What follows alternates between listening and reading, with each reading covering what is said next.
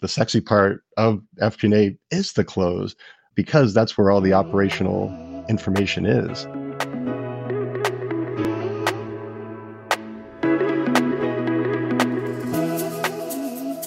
Question: who dreads their close process coming up?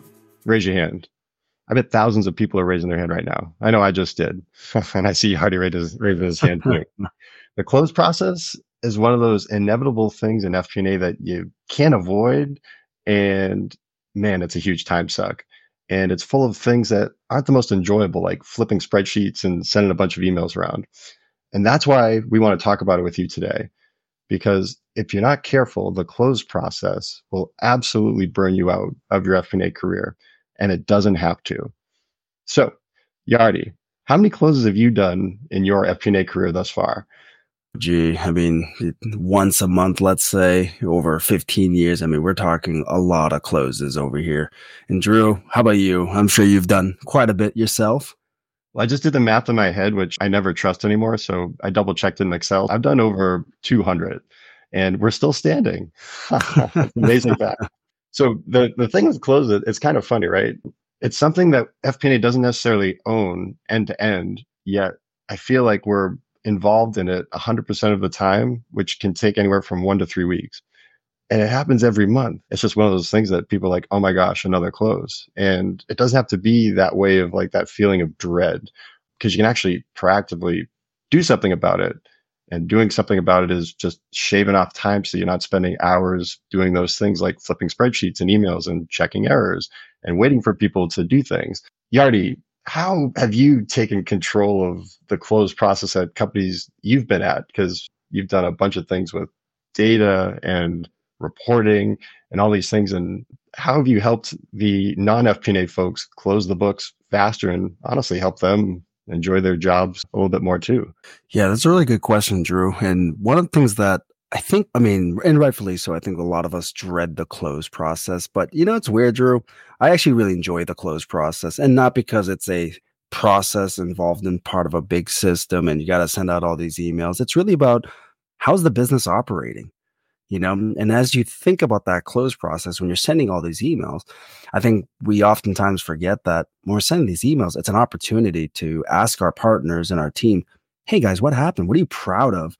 You know, early on in my career, it was like, hey, here's a standard email, send this out. Please, John, send me this information. And I was like, this is kind of boring. Like this makes no sense. I don't enjoy this. And truth be told, Drew, I'm kind of a misfit in my career. So you know what I did? I flipped it on its head. I said, John, hey, I noticed this thing. It's part of the monthly close. Can I sit with you and help you out here? Can I sit with you and understand what you're doing? And maybe we can both figure out something here. And one thing that really helped me early on in my career that I still do to this day was being really good at Excel, because you're going to be able to flip those Excel templates and sheets and whatever thing that you're using, whether it's PowerPoint, whatever tool that you're using, learn the shortcuts involved. Every little second, every little minute that you're spending using Excel, spending using these tools, you're going to see that stuff get shaved away immediately. And I sent this in a recent post on LinkedIn where I said, FP&A is all about continuous learning.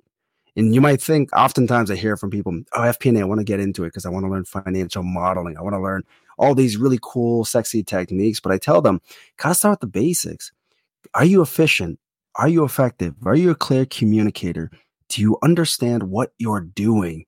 Because if you don't, getting better at the close is never going to happen because you won't understand the mechanics and the pieces that go into it. And so for me personally, I think a lot of times we get so excited by all the sexy things that are involved in FP&A, but the close is arguably the sexiest because you're going to see how the pieces actually intertwine at the end of the month. And so my advice for anyone is just be very efficient, be effective, and most importantly, think very clearly. How about you, Drew?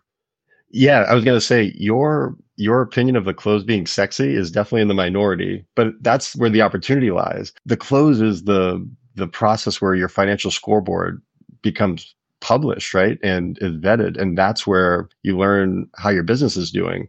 And if you go into that process thinking it's a time suck and got to flip all these reports around, you actually don't think of it as that opportunity to help drive your business and improve business operations. You actually think of it as, I'm just going to try to fling some spreadsheets around and check the box of reporting. And honestly, in traditional FP&A, it's actually easy to do that and check the box. But for your career, both from getting promoted and finding new job opportunities and honestly having fun, flipping it on its head and actually digging for those things where understanding the business and going through those transactions and honestly helping people to speed up so they get their reporting done so they can help you dive into those things. That's the fun part. And honestly, that's the part I most enjoy. And in our careers, I know specifically when we were doing IPO readiness at Mimecast, the close, we got it down to like 10 days, 15 days max, but that was when it was completely done.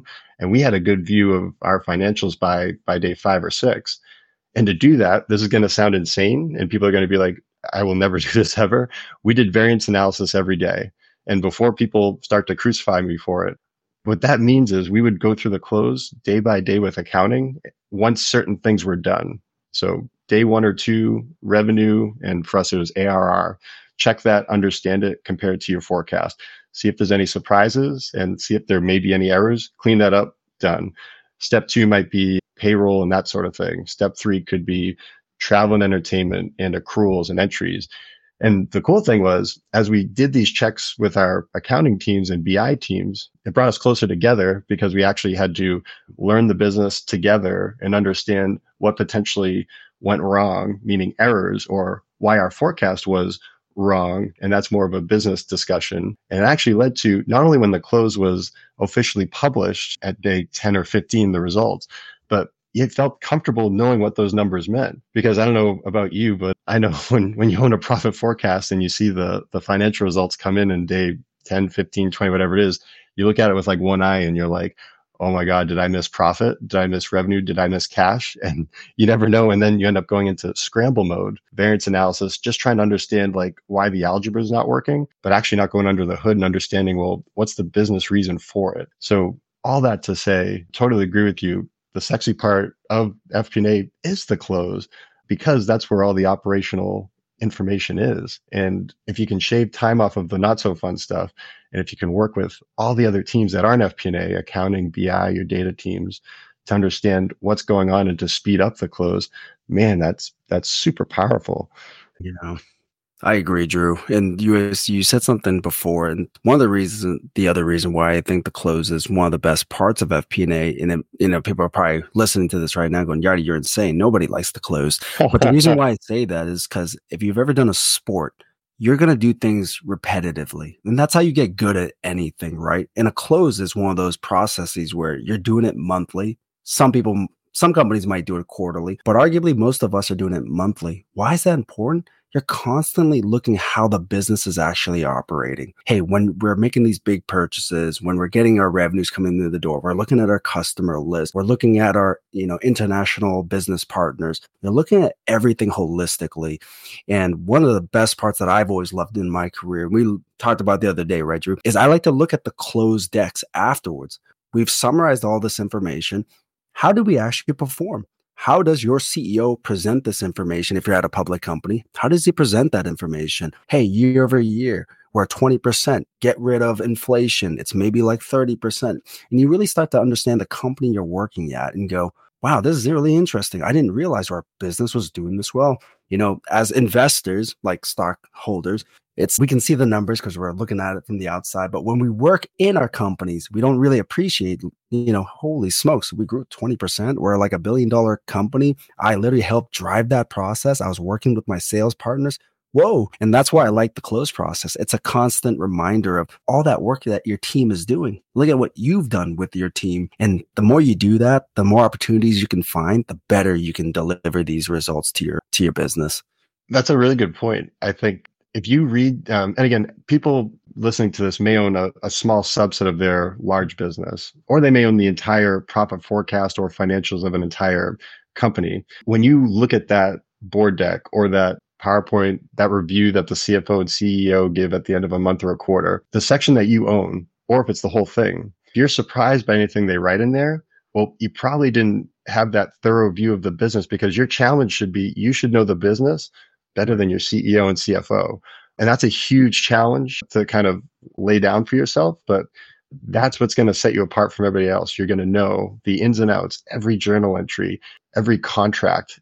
you're going to be able to go through that whole process as you go through the close, and you won't be shocked, and you will probably help write 99% of what's in that brief of the company, which is cool. But I'm glad you bring up the board decks, because early in my career, I didn't read through them until the very, very end, like later, maybe weeks after the close was done. And I always find things where I was like, oh, I didn't know that happened. And then I took a step back and I was like, wait, I kind of own that part of the business. I should know that. And the only way you know that stuff is you get out of your spreadsheets, you talk to different departments. And the cool thing is, and again, I'm saying journal entries are cool, which I get, but the thousands of people tuning in are FP&A enthusiasts. So they're kind of nerds like us in that way. But the journal entries themselves connect to people making business decisions, like spending money in POs, like marketing. So it's really cool once you jump into that and you can see like, wow, this invoice, we spent $100,000 on this newspaper article taken out in some Wall Street Journal or whatever ad. Understand it. Like, cool, we spent this money. Why? What did it do? And it just opens up the whole box of, call it the opportunities, those golden coins you can bend over and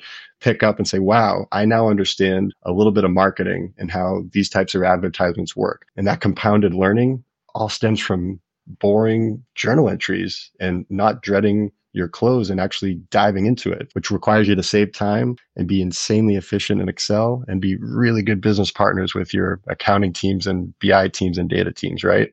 I agree, Drew.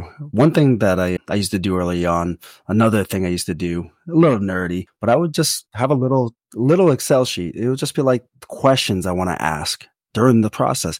Did our revenues hit target? And if not, why? And which customers drove that? And do we have new revenue streams coming through the door? And it wasn't like I did that because I was like, hey, I'm trying to get promoted or whatever. I'm sure that was a byproduct. But bigger reason was I was just genuinely curious, like, hey, what is happening? Like, I'm in this big, giant company. Like, why do we do what we do? You know, and I think for anyone listening today, as you think about your business, don't think of it as, hey, I'm trying to, climb the ranks. It's naturally going to happen if you do these things, right? You're gonna get better. I'm a wrestler, Drew. Every time someone tells me, hey, how do I get better? I say, you see that double leg? Just do that every single day. Do 100 more times. Oh, that's too many. Exactly. That's my point. Just keep doing more of those. And you're going to be so good, you won't even think twice.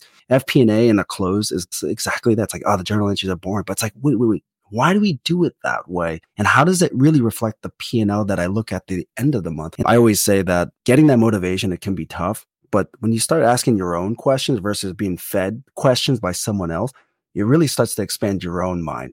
Like you said, Drew, you said it perfectly. Hey, we spent $100,000 on that marketing PO to do that Super Bowl ad. Well, what was that ad? Let's watch that ad. Like that is, oh, look at this. Yeah. It's like Taylor Swift. This is amazing. I tell people, especially the people on my team throughout my career, like this, you guys literally helped drive this. This is awesome. Enjoy this moment. Like it is great. I didn't know you're a Taylor Swift fan. She's pretty awesome, by the way. She's pretty good. I'm not gonna lie.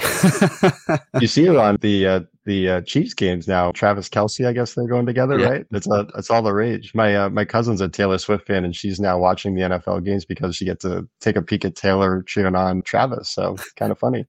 Man, her beats are very catchy. I'm sure she has her own FP&A team or something. I mean, she's like a billionaire or something now. It's wild. All right, Yadi, we talked a lot about the close. Let's wrap this one up. The close process can seem like this not so fun constant hamster wheel that you can dread forever and ever in your FP&A career. And if you have that sense of feeling right now, you are totally not alone. Everybody's felt it, including Yardi and myself.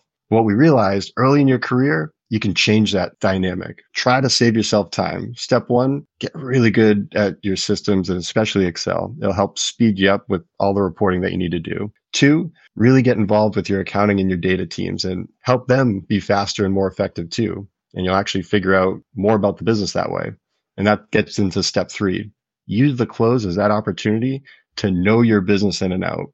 All the accounting entries, all the contracts, you name it. Whatever part of your business you own, whether it be OpEx, CapEx, revenue, or the whole thing, know your business cold. And you can do that through the monthly close process. Check out our resources that we talked about during this episode in the show notes below. We have articles on how to get better at Excel, how to be more efficient in your close process, how to business partner with a bunch of teams. And check out our next episode for more practical P&A tips, tricks, case studies, you name it. Basically, Yardi and I's mission, help you crush your FP&A career. Keep learning, keep having fun, and we'll see you next time.